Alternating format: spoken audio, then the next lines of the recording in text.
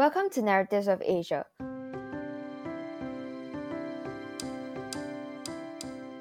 A podcast where students of all backgrounds are invited to talk about all things Asia. This podcast is by Asiatic Affairs Society from University College London, or UCL, which looks to create open and constructive conversations on geopolitics, business, technology, environment, culture, history, and more happening in Asia.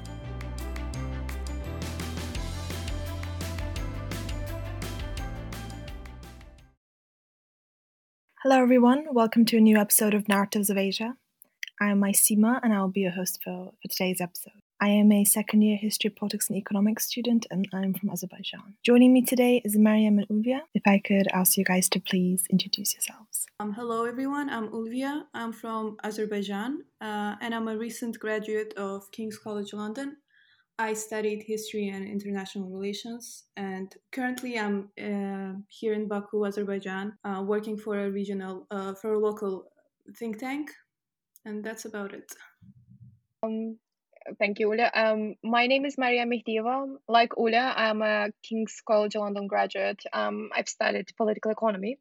Right now, I'm getting a degree in law, but I'm doing it from Azerbaijan due to the quite obvious circumstances of 2020. And I'm very excited for this podcast. Yes, likewise. Sorry, I didn't mention that.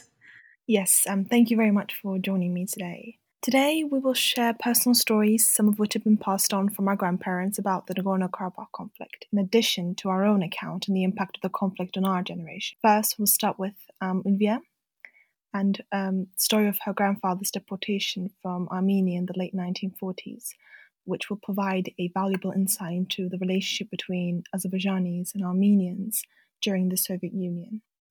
So I'll pass on to you, Ulvia. Thank you, Isima.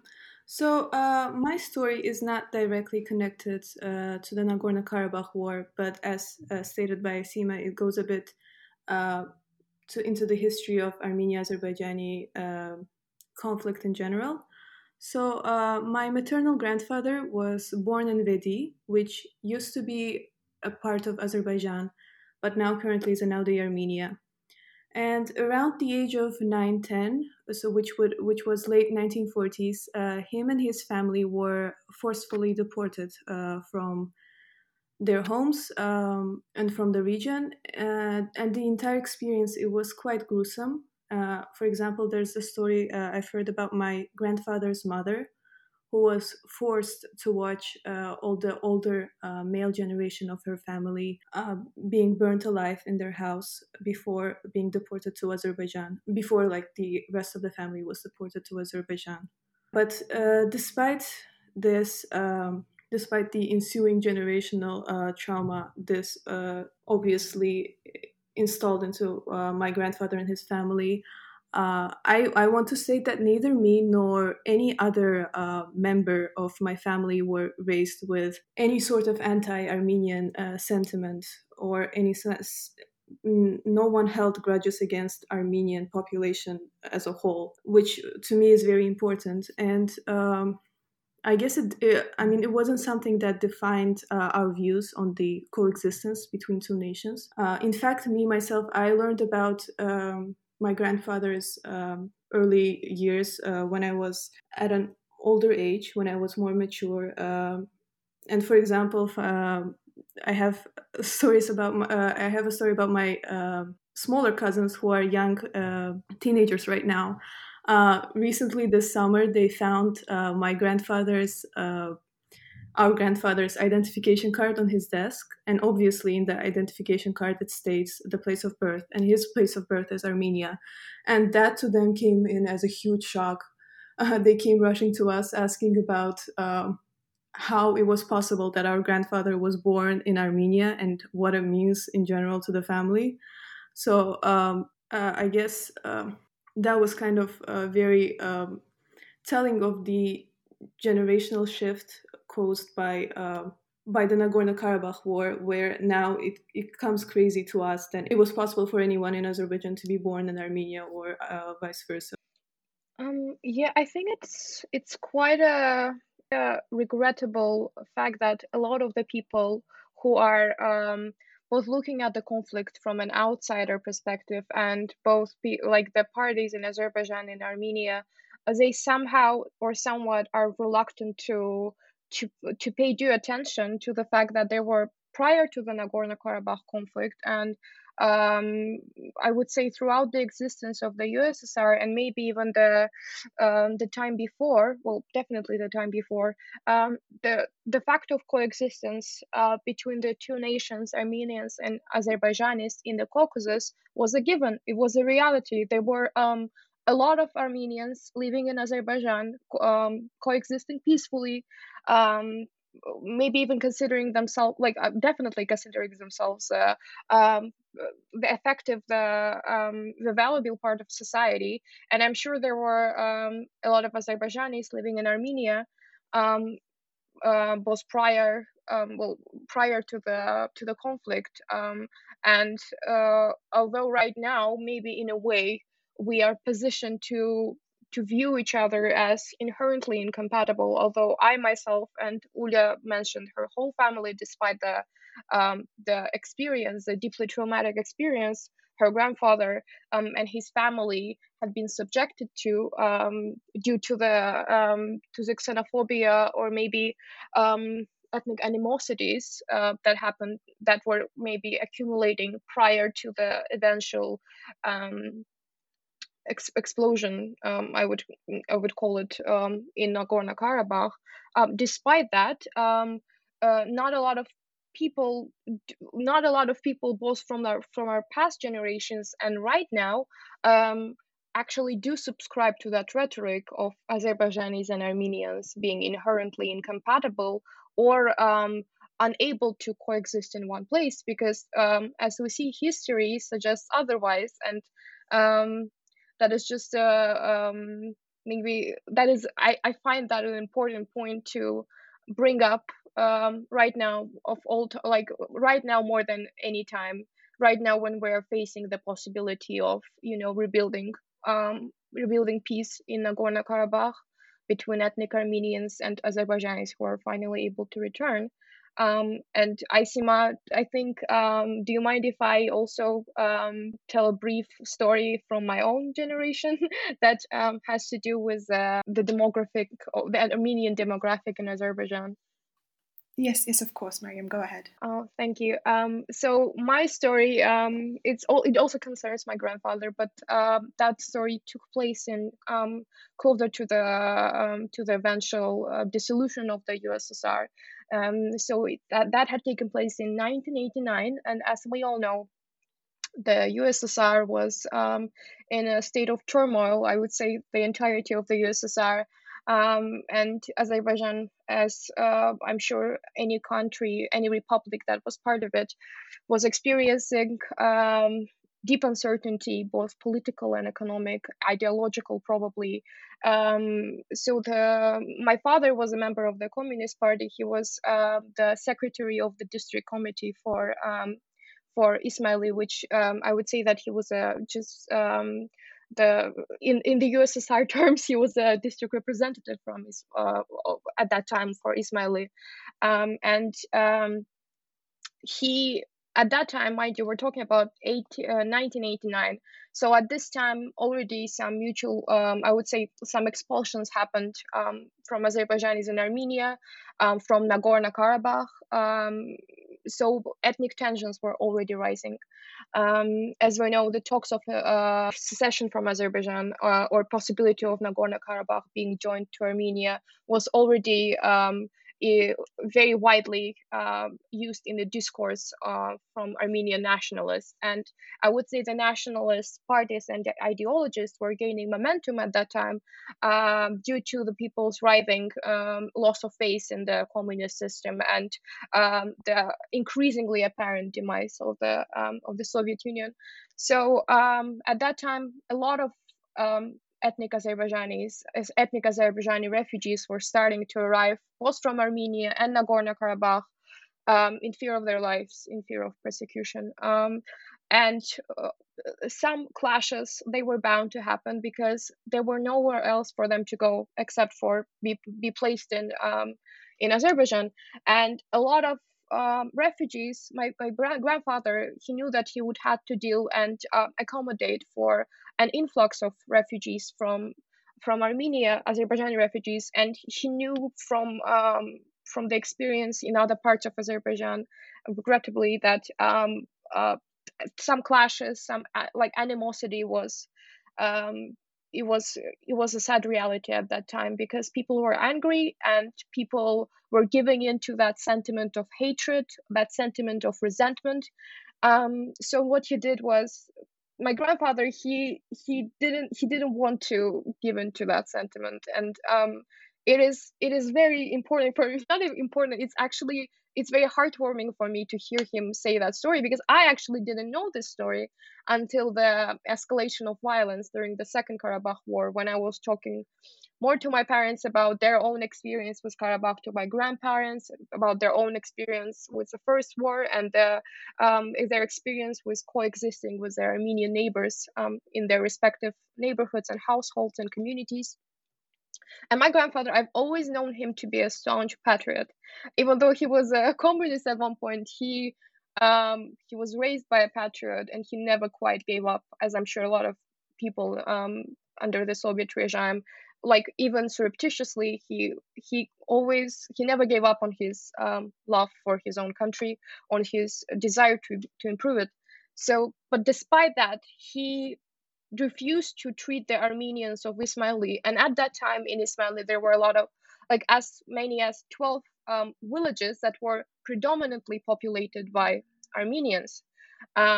So he refused to suddenly treat them as alien entities, as not part of the citizens of his constituency that he was tasked with protecting and taking care of and representing. So what he did was, and at that time I would say that was uncommon. He tried to, and he succeeded, thankfully. He took initiative to organize a safe transferal of the Armenian population of Ismaili to the border. At that time, it was the border was Azerbaijan, SSR, and Armenia, Kazakh. So what he did was, he needed the buses. He needed some type of transportation for them, because he didn't want them to fall victim to a violence that could ensue with more and more Azerbaijani refugees arriving from Nagorno-Karabakh and being expectedly and obviously crushed, resentful, just deeply traumatized by the fact of being uprooted from their whole lives, their lands, to leave. I'm not justifying any violence, but I'm saying that it's hard and impossible and immoral for me to judge the morality of their actions when I have myself, fortunately, never been in their shoes.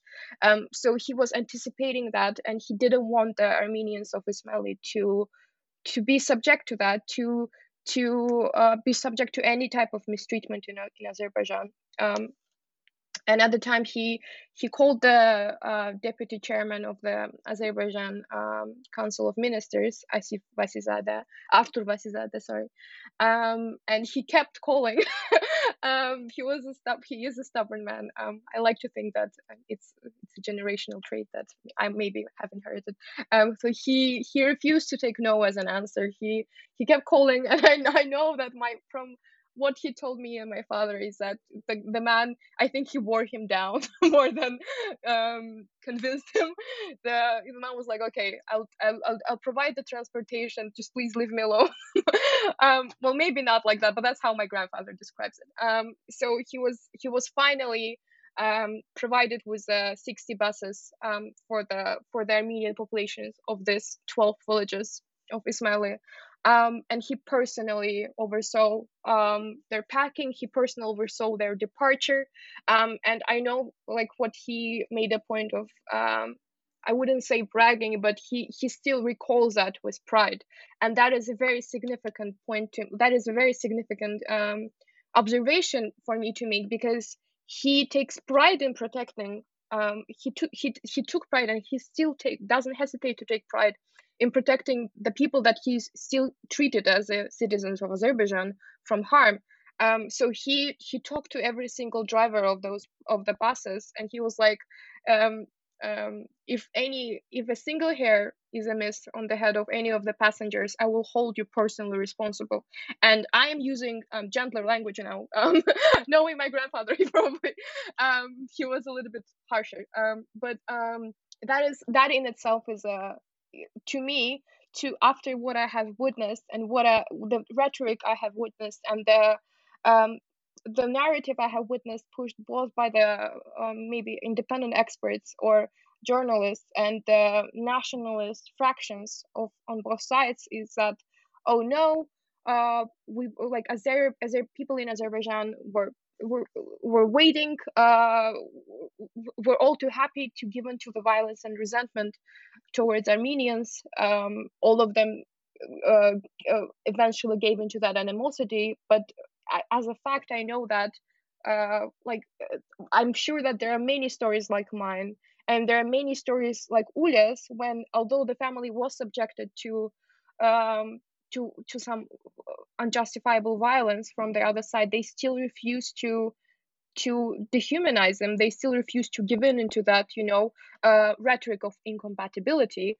And I know for a fact that my grandfather, he still talks about all of the Armenians from Ismaili being transported safely, and the drivers overlooking their transferal from the border before it was, at the time, 1899. Although the Soviet regime was still in place, it was crumbling. There was people didn't know what was going to happen, and the situation in Nagorno-Karabakh was slowly but surely deteriorating, and there were more and more Azerbaijanis who were forcefully removed from there, who were forcefully expelled from there. So it's a remarkable story for that time, but it's twice as remarkable for now, because I think that, I feel like I've talked for too long. But I think that it's a good indication of how things used to be back then, and how things maybe should how we could, the possibilities of what could become the reality in Karabakh in the future, in terms of Azerbaijanis treating the ethnic Armenians as their citizens, as people placed in their care, as people placed in their, the fellow citizens or fellow constituents, and just another minority that another one of many minorities that still live happily and peacefully in Azerbaijan, that take pride in being Azerbaijan, that identify, that have the cultural freedom to practice the customs and the languages of their own of their own ethnicities and cultures, but still identify as a citizen of Azerbaijan. And I think it's a wonderful story for me to hear, and for I think it's a good story for everyone to hear, whether they're from Armenia, from Azerbaijan, or just an person from an outside trying to gain some perspective on the conflict. Yes, thank you, Miriam. That was a very inspiring story. What your grandfather did was admirable and praiseworthy. It also reminds me of a story that my grandfather told me about his ethnic Armenian neighbour. During the first years of the First Karabakh War, he decided to move to Russia. And during that process, both my grandfather and his community ensured that he was able to, sell his house at a reasonable price, that he was able to collect all his belongings, which not many Azerbaijanis deported from Armenia were able to do. My mother, she recalls the physical state in which most of them arrived in, with worn down clothes, and most of whom were not able to belong there and collect their belongings. But a point which you mentioned, which I think is extremely important, is that, like all other ethnic minorities living in Azerbaijan, Armenians will also be free to practice their religion and culture as an Azerbaijani citizen. But I've seen, this groundless and false narrative being spread by Armenian nationalists that Azerbaijan would begin this wave of aggression against them. And I'd also like to note that the peaceful coexistence is not something which, solely lives in the memory of the older generation. Individuals such as Onik Krikoyan, he's captured the relationship between the peaceful coexistence between ethnic Azerbaijanis and Armenians living in the same community in Georgia, which we will go on to talk more about. Yeah, I think that thank you for mentioning Onik actually. I think he deserves tremendous credit for being one of the representatives of the both international and Armenian communities that whose voice was, although not largely amplified during the most recent escalation and before, whose I think voice remains one of the more reasonable and valuable in terms of the international and inter Armenian Azerbaijani discourse, because he himself he has recorded extensively both the coexistence of the Azerbaijanis and Armenians, as you mentioned, in a number of villages in Georgia. I think the most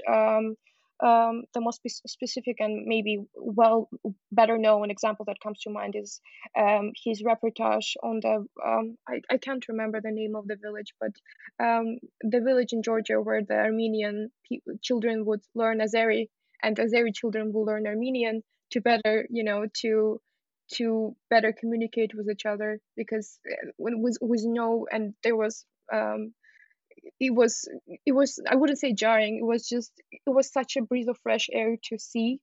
It was, I think it served as a type of hope, hopeful possibility for what we may, like, I hope one day witness in Nagorno Karabakh and around, just two communities letting go of the trauma, of the mutual trauma inflicted throughout both wars, and accepting, or even just like giving consideration to the coexistence that was once possible. And I'm not saying that's because that sounds quite utopian, two nations living in complete peace with disagreements, but um, just because it seems impossible doesn't mean that it should be. I think the initiative needs to come from both the leaderships on both sides, and I'm very glad that our leadership has been channeling that on the high levels, channeling their support and their readiness to make efforts to accommodate the ethnic Armenians who wish to remain in Karabakh and become citizens of Azerbaijan. I think their initiative for that needs to come from the civil societies and leaderships on both sides. And I just, right now, that is all I hope to see in any future developments for peace in Karabakh. Yes, and adding on to that, Mariam, the name of the Georgian village which you mentioned is called Sopi. And I remember watching a video posted by Kirkayan, and it included a shot of a classroom with an ethnically Armenian teacher and an ethnically Azerbaijani student. And as you said, it really is a breath of fresh air and evokes a sense of hope, and perhaps is something that we should look to as an example moving forward. But I think it's also worth mentioning that the recent escalations brought light to the group of ethnic Armenians living in Azerbaijan. I myself, in fact, recently found out that a family member living in Ganja, she shares the same apartment building with an ethnic Armenian. And I visited their home many times actually, but it was never mentioned. I guess it was something that they didn't really see worth mentioning. But I spoke to her recently, and she told me about their relationship, and she told me about how the neighbor is an integral part of the community, and she attends weddings, engagement parties, birthday parties, and there's also close trust between them. For example, when they leave town, they give each other their keys, either to water their plant or to look after their pet. Which perhaps you could say that I had a similar reaction to Ulvia's cousins when they found their grandfather's ID. I was not shocked, but I was perhaps surprised and intrigued by such a story because, like you said, I'd never encountered such something similar that was so close to home. To build on to your points about Armenian and Azerbaijani cohabitation, I don't know if you guys remember that woman, grandma from Ganja. So during the first attacks on Ganja, on the civilian population of Ganja, she was one of the first civilian casualties. And then it turned out that she was actually Armenian. And other than that, I also recently learned about the Armenia's former defense ministers. I think his last name is Arutunyan. So his sister currently lives in Kurdamir, which is a region in Azerbaijan, and she's lived here for her entire life. But instances like that weren't very talked about before the recent war, the recent escalation of events. I'm not really sure about the exact reasons, but in my opinion, I think it has a lot to do with the national humiliation and just the trauma that the first Karabakh war left on the generation, the older generation. And I don't think discussing Armenia-Azerbaijani relations or just the conflict in general. Obviously, we always talked about the regions that fell under illegal Armenian occupation and all of that, but we never really talked about the details of the war. Recently, as this war made it more possible for us to discuss the first war in more detail, I asked some members of my family who are of an older generation what their most vivid memories about the first war was, without any distinction. Like all of them, first thing they told me was, "Oh, I distinctly remember the day Shusha fell under occupation. I remember what I was doing on that day. I remember what my feelings were when I heard about when they announced that Shusha has fallen under Armenian occupation." Yeah, I think that it's quite a common experience with I think with everyone's parents and grandparents when it comes to their recollection of the first Nagorno-Karabakh war. They all vividly remember that, like, the days of the most traumatic, I would say, the biggest losses for Azerbaijan at the time. Same with my parents. I was talking to my father the other day as well about in preparation for this talk, actually, and I was telling him about my own research on, not research, like the third party accounts, the independent accounts I've read about the loss of the surrounding 7 regions around Nagorno-Karabakh and Shusha itself, actually. And he and my mom, and they actually, in a eerily similar way to what Ula has described, they remembered like exactly the day. I feel like it's a response to a traumatic memory that your brain holds on into every detail that happened on that day, and they remember the days of loss of most. I would say most importantly, they remember Shusha's loss, because that was just collectively a very difficult thing to process and to live with, due to Shusha's obvious cultural and collective significance for all Azerbaijanis. Yes, I agree. It goes without saying that every piece of land that we lost, it was very yearned for and was sacred by Azerbaijani people, and obviously all the territories were mourned over. But Shusha, given its significant cultural importance, left a very big wound in the hearts of all Azerbaijanis, even those who were born after the events of the 90s. Yes, I also think it's worth mentioning that the liberation of Shusha evoked the same reaction from the Azerbaijani people as the signing of the peace deal, and people went out onto the streets, and really celebrated it the same way as they did the peace deal. And I think it's indicative of the fact that Shusha holds a special place in the heart of the Azerbaijani people. It's the heart of our culture. And most of the artists and writers and composers whom we're likely to mention in a conversation about art in Azerbaijan were either born or educated in Shusha. Take, for example, Uzair Hajibeyov. He was born in Shusha. He's the composer of the music to our national anthem. And, the national anthem is sung by the Azerbaijani students every morning before class. So, the work produced by artists of Shusha is found in our daily lives. Yeah, I agree that it's immeasurable, given that, as you mentioned, the great Uzair Hajibeyov, his whole persona marks such a great impact on both the Azerbaijani history and the history of the, I would say, in the East. given that he is widely regarded as the founder of the classicism movement in the Azerbaijani music.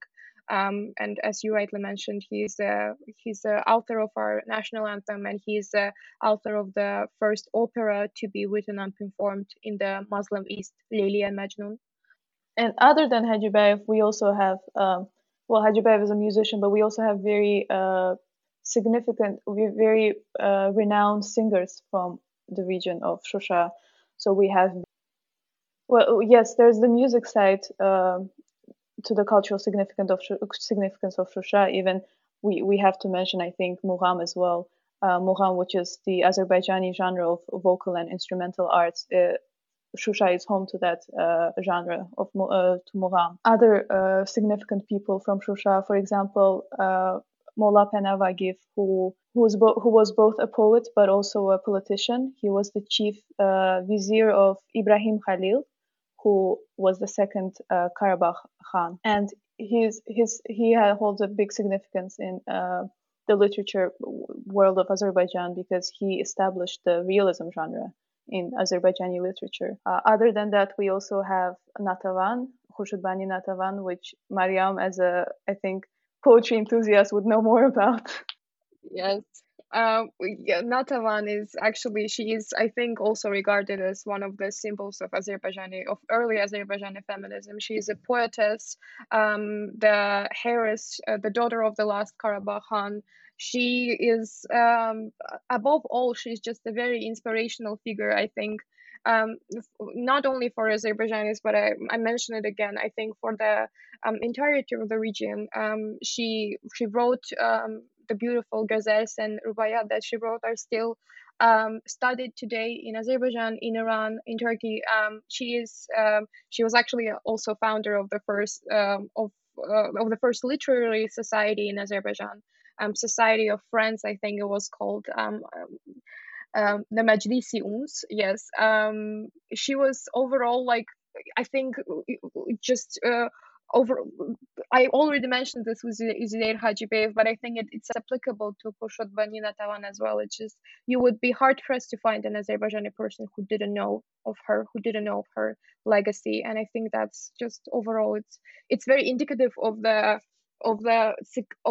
role of Karabakh, of the role of Shusha as a whole in our national identity, because all these people, they just one by one, if you want to summarize how important Karabakh has been and will always be remains, how important Karabakh and Shusha is to Azerbaijanis, to the culture and the identity of Azerbaijanis around the world, you should just, as we are doing now, just list all of these people that individually compose just a narrative of what it means to be Azerbaijani, of the history, culture, arts. They all compose this national identity of our cultural identity. And I think Ula, there's also Shusha as a whole, as a city, and Karabakh. They also stronghold of the history of Azerbaijan's initial independence, the first democratic republic, right? Oh yeah, I totally agree with you. I feel, I mean, in general, Shusha is synonymous with Azerbaijan's poetry, art, and culture in general. So I totally agree with you on that. And as you mentioned, the brief period of Azerbaijan's independence. For example, Ahmed Ağaoğlu, who was a prominent Azerbaijani intellectual, and his most renowned work was written during the brief period of Azerbaijan's first independence in 1918 to 1920s. Yeah, to the Bolshevik invasion. Yes, and actually, Ahmed Ağaoğlu's daughter, Süreyya Ağaoğlu, she was born in Shusha.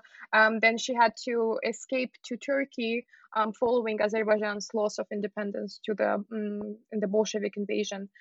Yeah, and she was the first female lawyer in the Turkish history, and she also came from Shusha.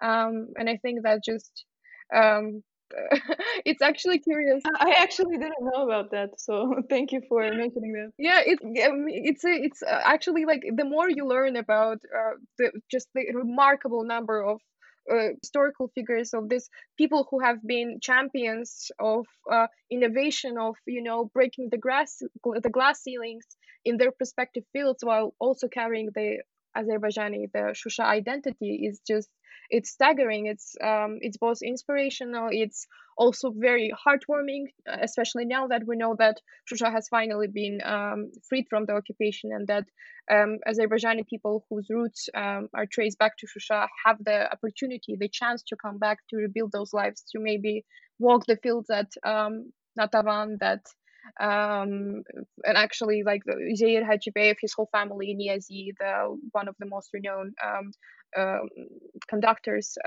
in the USSR and beyond, like to visit this, although sadly a lot of them remain destroyed right now, or just were kept in horrible conditions, but we have the chance to rebuild, to return, to pay our respects to the places that once served as a motherland, as a place of inspiration for those people. And I think that the idea is beautiful. Yes, I agree with you, Miriam. I think definitely the liberation of Shusha will inspire and has inspired many to dive deeper and learn more about their historical significance and the work produced by the artists of Shusha. That's all the time that we have today. I'd like to thank our guests, Miriam and Ulvia, for joining me. Of course, thank you. It was a pleasure. Thank you for having us. It was a pleasure. I'd also like to say that we hope that the stories shared by us at the beginning of the podcast will encourage the sentiment of peaceful coexistence between the two nations in the South Caucasus looking forward. Thank you to all our listeners, and we hope to see you in our next episode. Goodbye. Thank you all listeners for tuning in to this episode of Narratives of Asia. Dear listener, if you found this episode to be educational and learned something from this, do recommend this podcast to your friends and family by word of mouth or on social media. Tag us at UCL Asiatic Affairs on Instagram or Facebook. We would love to hear all of your thoughts on this episode. If you are interested in joining us on raising conversation about a certain topic related to Asia, don't be shy. Drop a message on our social media or email us at uclasiaticaffairs@gmail.com. I swear we're a cool bunch. Again, thank you so much for staying with us, and stay tuned for another episode. We are Asiatic Affairs, and this is Narratives of Asia.